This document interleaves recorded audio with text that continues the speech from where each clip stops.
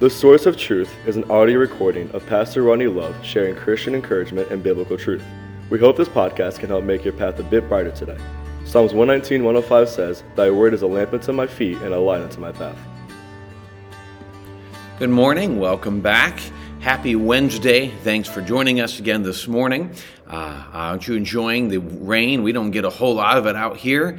In the few weeks that I've lived in the area, this is our second time of rain. I guess winter they got a bunch, so it's refreshing to have some rain, and we're glad for that. And we're glad you're with us again today as we're studying through the book of Matthew, and we're walking through the life of Christ. And we just got done speaking about Herod and Jesus and the wise men and all the things that are generally known as the Christmas story. And now we move into, we're jumping into the beginning of Jesus' earthly ministry.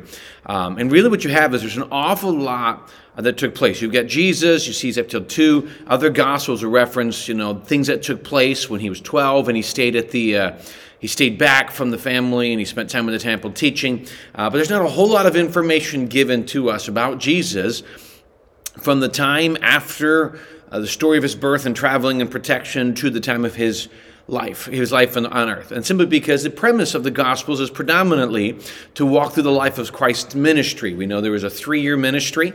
We believe he was about 30 when he started his earthly ministry and went for 3 years, at the end of which, of course, he really put himself upon a cross to pay for our sin, died, rose again, and then later ascended into heaven. And the Bible teaches us he's on the right hand of God, interceding for us on our behalf, and there's just a lot. We'll talk about that later. But today what I want to do is, when you study the life of Christ, as any scripture, you want to look at the interpretation. Okay, what does this passage mean? What is the interpretation? Because there's only one meaning. There's only one interpretation. There's only one thing that God intended to be taught. Okay, this is the primary interpretation. But there can be a good bit of application. The application will vary based upon your current circumstances, based upon your culture, your age, all these different things. So I'm going to look at the interpretation, the history of what's going on here, and then I just want to give us some application from this, because there's a great principle that I think is necessary for all of us to see here. So in Matthew chapter 3, he says in verse 1, "In those days John the Baptist came preaching in the wilderness of Judea and said, 'Repent, for the kingdom of heaven is at hand. For this is he who was spoken of by the prophet Isaiah, saying, the voice of the one crying in the wilderness, prepare the way of the Lord, make his path straight. Now John himself was clothed in camel's hair, with a leather belt around his waist, and his food was locusts and wild honey. Then Jerusalem and all Judea and all the region around the Jordan went out to him, and were baptized by him in the Jordan, confessing their sins.'"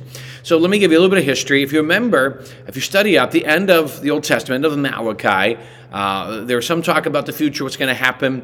We know there's prophecies throughout the Old Testament about the coming Messiah. And then there's a 500-year gap. I don't remember the exact number. I think it's a 500-year gap between Malachi and Matthew, where Jesus just did not prophesy, did not speak to the children of Israel, until the day that he speaks with John the Baptist's father, the priest at the time. And of course, he didn't believe it at first, and so he can't speak until one day he signs out that the name of their son would be John the Baptist, or would be John. Later on known John the Baptist. We know that this was the beginning. This was the prophecy that was coming, the one that would be the voice of the one crying in the wilderness. And so John comes, and he is now coming out. This is the preparation. This is, again, another level of fulfillment that Jesus is the Messiah, is who he claims to be, because John the Baptist is another example of Old Testament prophecy fulfilled in this passage. But John, if you study, you find he was a very unique character. Quite extreme in a lot of his personality. He was known to be very hairy. He lived in the wilderness. Unique diet, as we read, locust and wild honey. Very probably outgoing, very bold, as you can see through the Gospels. It ended up being the thing that he ended up losing his life as he confronted Herod. But you can see in this case that he's very bold. And so when he preached, he was passionately bold. And he came out and he talked about the idea in the passage before us today that he was telling people he was the one preparing for the Messiah, that he wasn't the Messiah. Many would have thought he was because of his extreme personality and his teaching. Many thought maybe John was the Messiah. And he reminded people he was preparing people for him. And so he comes out, but here is the message. And this is I really want to take a few minutes and talk about the message here, because this is where the message is so much more than just information. Okay, John spoke, talking about Jesus coming. But the message is deeper than that, because this message, I believe with all my heart, is a message that did not end right there. This was a message that came for the Messiah and is still the message we need today. So he says in verse 2, repent, for the kingdom of heaven is at hand. And then he, referring to this being John the Baptist, we see that prophecy is, John and Matthew quotes Isaiah. And they talk about his clothing. Verse 5, then all Jerusalem and all Judea and all region around the Jordan went out to him and were baptized by him in the Jordan, confessing their sins. And so John's message was to repent. And let me give you an idea. The repentance is simply the idea of changing direction. It's recognizing that the direction you're going is wrong. And it's realized, I repent, I say, okay, my direction's wrong, it's dangerous, it's whatever, and I repent, I turn around. It's really a very simplistic definition of the word repent, turn around, change direction. So as a Christian, let me just say this, as someone who has not come to Christ, as an unsaved person, someone who's seeking the truth, here's what it is. You're heading down a direction, you're looking for hope, you're looking for answers, you're looking for purpose of life, you're looking for joy, happiness. It could be a lot of things you're looking for. You're trying to figure out why you're here, why God allowed things into your life to happen.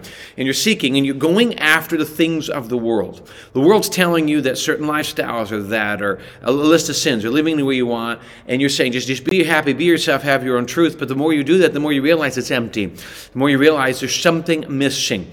And so repentance is you're following a lifestyle that has left you empty, that's left you pain, that's left you guilt, it's left you all this. Repentance is you see that this wrong direction, and it's because God has opened your eyes. And so you turn from that lifestyle, and you begin to follow Jesus. And I hope we understand it does not mean that we will no longer sin. That's what some people will teach, and it's not accurate. It just means we're no longer controlled by sin. I now have a choice. The unsaved world has some level of morality, but in reality, they're going to follow themselves. They don't have the Holy Spirit to give them an alternative direction. And that's what repentance does.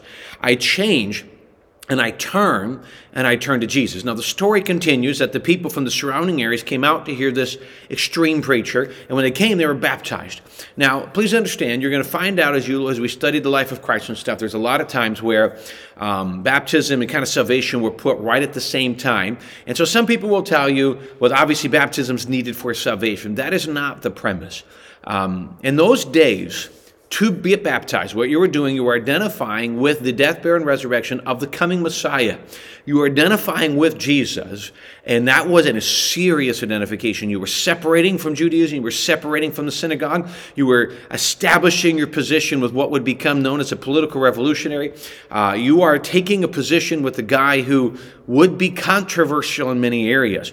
And so the simple point was, if you truly believed you're saved, are you willing to stand on that? Are you willing to make a point? And the simple premise was true salvation results in some kind of change, some kind of unashamed explanation of I have accepted Jesus. And I'm not saying that anybody who gets saved has to scream and holler it, from the front of the auditorium. What I am saying, though, is when I get saved, there will be a change in my life, and it will begin to make me unashamed about the person I'm following. So they come and they get baptized, and then when they did that, they're repenting of their sin. So the order would be they would come, they repented of their sin, they confessed their sin, they acknowledged. The word confess literally means to agree with God. God had pointed out they were wrong. They agreed with God. They turned from it, repent, and they turned to follow Jesus. And in a picture of that, they walk into the waters and get baptized. It's the same picture we do today. We believe that when somebody's seeking truth, they realize the direction they're going is wrong. They confess. They agree with God it's wrong. They repent. They turn. They go a different direction to follow Jesus. Then, when they get saved, we say the next thing is you should be baptized. It is the picture. It's obedience. God's asked us to do it, but it's a picture. You are identifying in front of the church from whom you are getting baptized. You are telling them that you are standing with Jesus. You've decided to follow Jesus, and that picture is baptism. So I guess the simple principle we look at this is, one, has there been a time in your life when you've accepted Jesus as your Savior, when you've acknowledged, agreed with God that your direction is empty, it's hurtful, it's painful, it's wrong. You repent, you turn from it, you follow Jesus, and you put your faith in Jesus. Well, then I hope that you would take the next step of baptism. And if you're part of our local church, we'd love to help you with that. The other thing is this, confessing our sin. It's interesting that confession took place at the beginning of their salvation, but the confession is something that happens a lot. 1 John 1:9, if we confess our sins, He is faithful and just to forgive us and to cleanse us from unrighteousness. So the confession is a consistent thing. I confessed when I first got saved, but I will continue to confess in my daily life so that I can be right with God and I can have his power on my life. And I hope that's something. Please understand, a lot of times we hear people talking about that, and well, I'm a horrible person if I have to confess. We all need to confess. We all sin. We all battle 1 John 1:8. If we say that we have no sin, we deceive ourselves. The truth is not in us. So all of us struggle with it, and that confession is part of our journey, getting that right, learning and growing in Jesus. And so I hope you realize that that is one of the greatest parts you can do in your journey, is learn to confess, learn to keep that close communion with God, and enjoy the power that comes with a sweet and a right relationship with Jesus. Well, thanks for joining us on this Wednesday morning, giving me the opportunity to be part of your day. I do greatly appreciate it. Hope it's an encouragement. Hope you stick with us as we'll have another one tomorrow and Friday as we continue to look through the book of Matthew. Thanks for joining us today. We'll look forward to seeing you again tomorrow.